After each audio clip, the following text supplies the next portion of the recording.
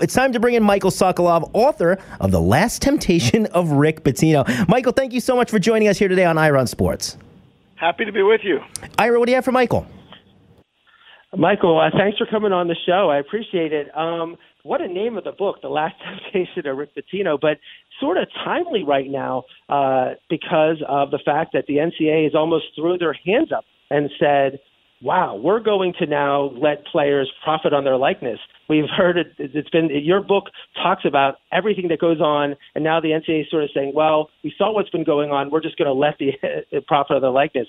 But I guess the question would be generally in terms of you talk about the influence on the shoes, the Adidas, the Nikes, the Under Armours into college basketball, and maybe talk about a little bit in the show about how they have changed what we look at in terms of viewing college basketball. Well, I think it's been an open secret for, a decade or even 2 decades that the shoe companies run a lot of stuff about college basketball. They're in charge to an extent along with the coaches, the very high-paid coaches, and they have a lot of power.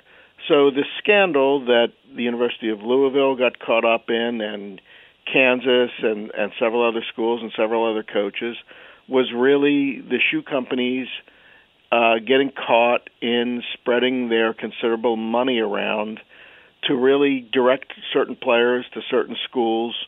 And then there were all these middlemen involved to do all kinds of other nefarious stuff with the shoe company money.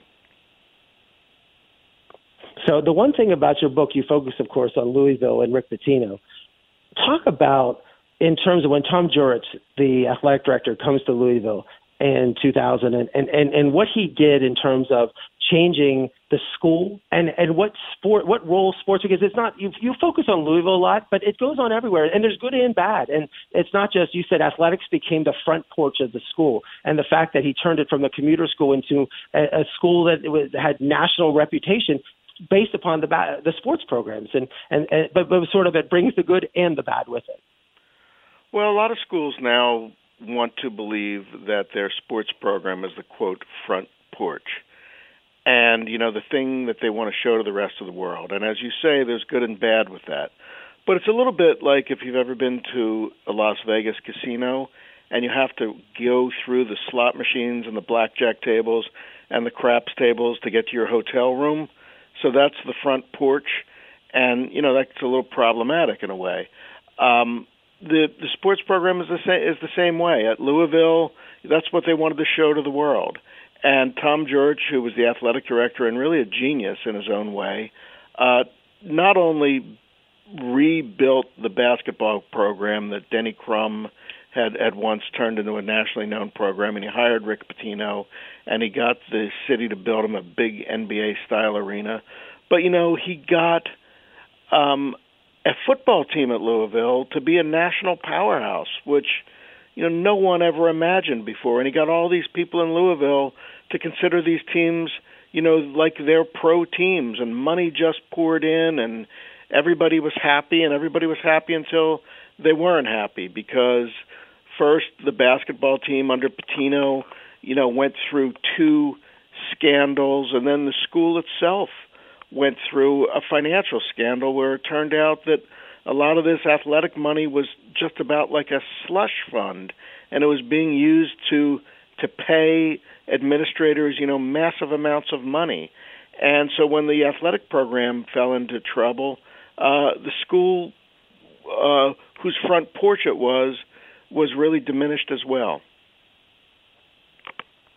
Right. I mean, you mentioned, and I've been to Louisville. I have relatives in Louisville, so I love the town. It's great, but in some ways, it was a lot like Las Vegas in terms of that the sports program in Louisville. There's no pro teams there, so it actually became the team of they were playing. You said an NBA style arena, but they didn't have an NBA team. It's sort of that's what Vegas became in Las Vegas. Is that you had this fairly large-sized city of 700,000-800,000 people that had no pro teams, but it sort of adopted this school and these teams as its own, especially because and with the excitement filling the stadiums and building nicer and better stadiums every year almost.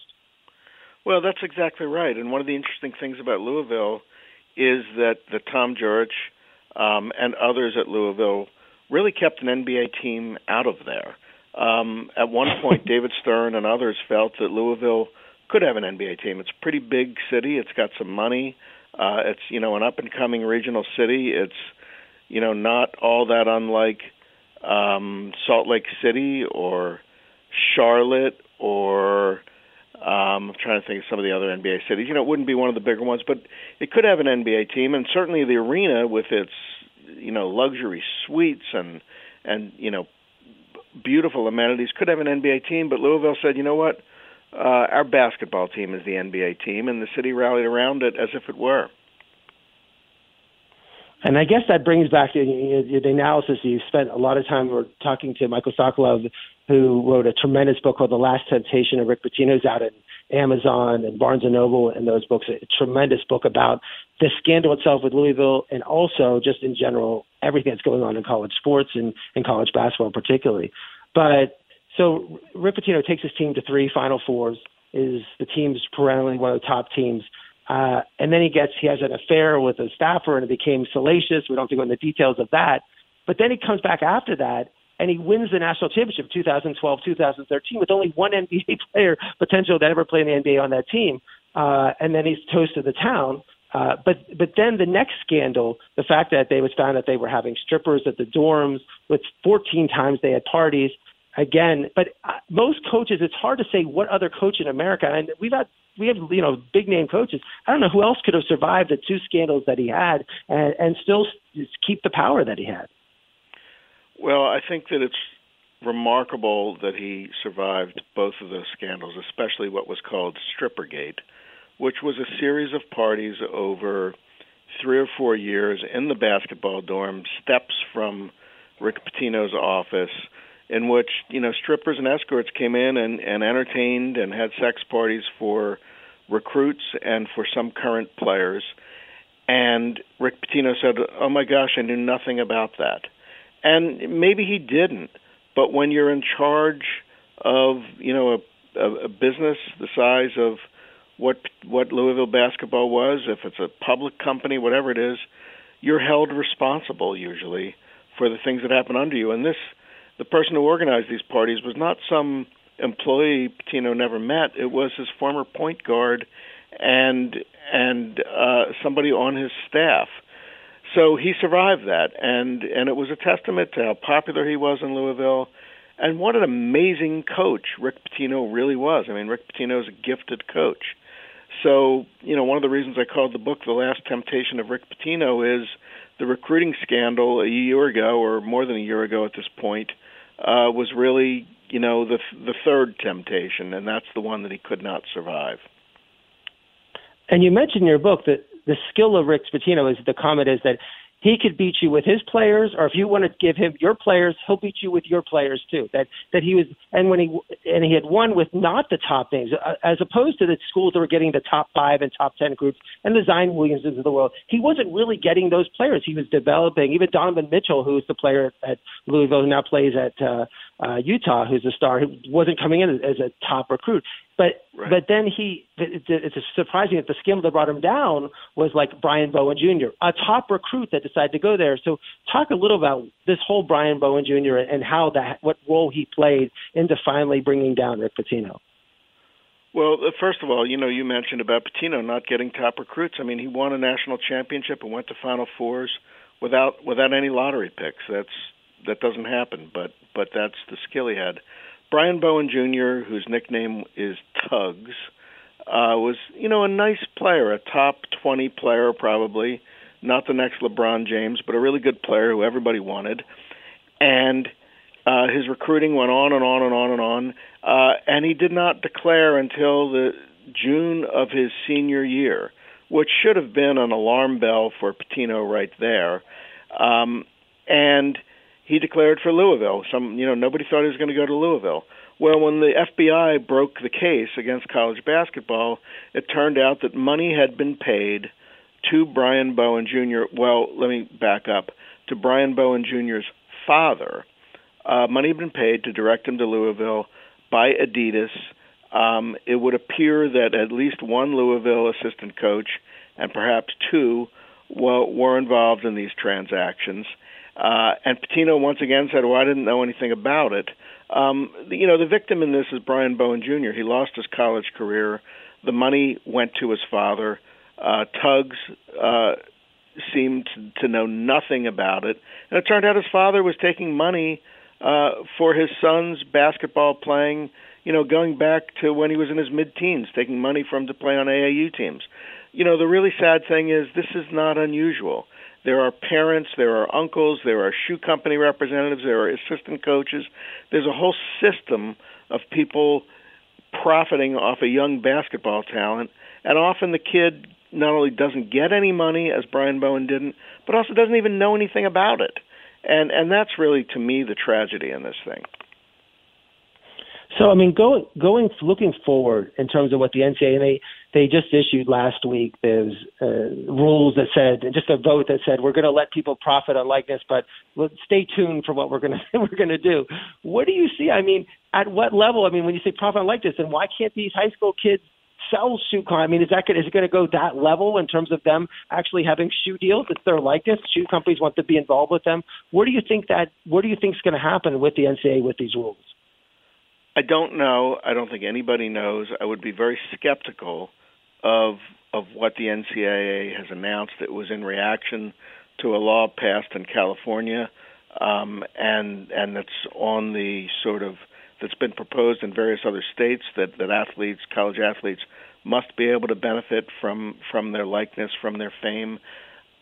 The NCAA said, yes, we want to do that, but they gave absolutely no details, and they put a lot of qualifications into the statement they made. It has to still look like college sports, and et cetera, et cetera. Look, in the NCAA's defense, and I say that sort of advisedly because there's sometimes no defense for them, it is really complicated. It takes a lot of thought. It takes a lot of goodwill. Are you going to have one or two kids on a college team who have deals with a shoe company and a local car dealership, and they're signing autographs, and they're making $1 million a year, and everybody else is an amateur? Maybe, and maybe if they're good enough to get that, maybe that's the right way to go. But obviously it takes some thought. It could be problematic. But one way or the other, kids who are worth millions or hundreds of thousands, whatever it is, kids who are worth something need to be able to get that money. That's the time of the paternalistic, you got to wait. I think that's just going to end. Well, it gets back to my first question in terms of the shoe companies like Adidas. They sponsor these camps. They're involved with these kids when they're younger. But then Adidas gave Louisville a 10-year, $160 million contract. So the school they're so involved with the school. So clearly what was happening is that the teams were like, Adidas was like, well, I'm paying so much to Louisville and I have people in my camp, I want the best players to go to schools that we're giving money to. So that's right. Like the feeder system. And I guess that's what the issue is. And then how are they going to control it going forward, with those situations?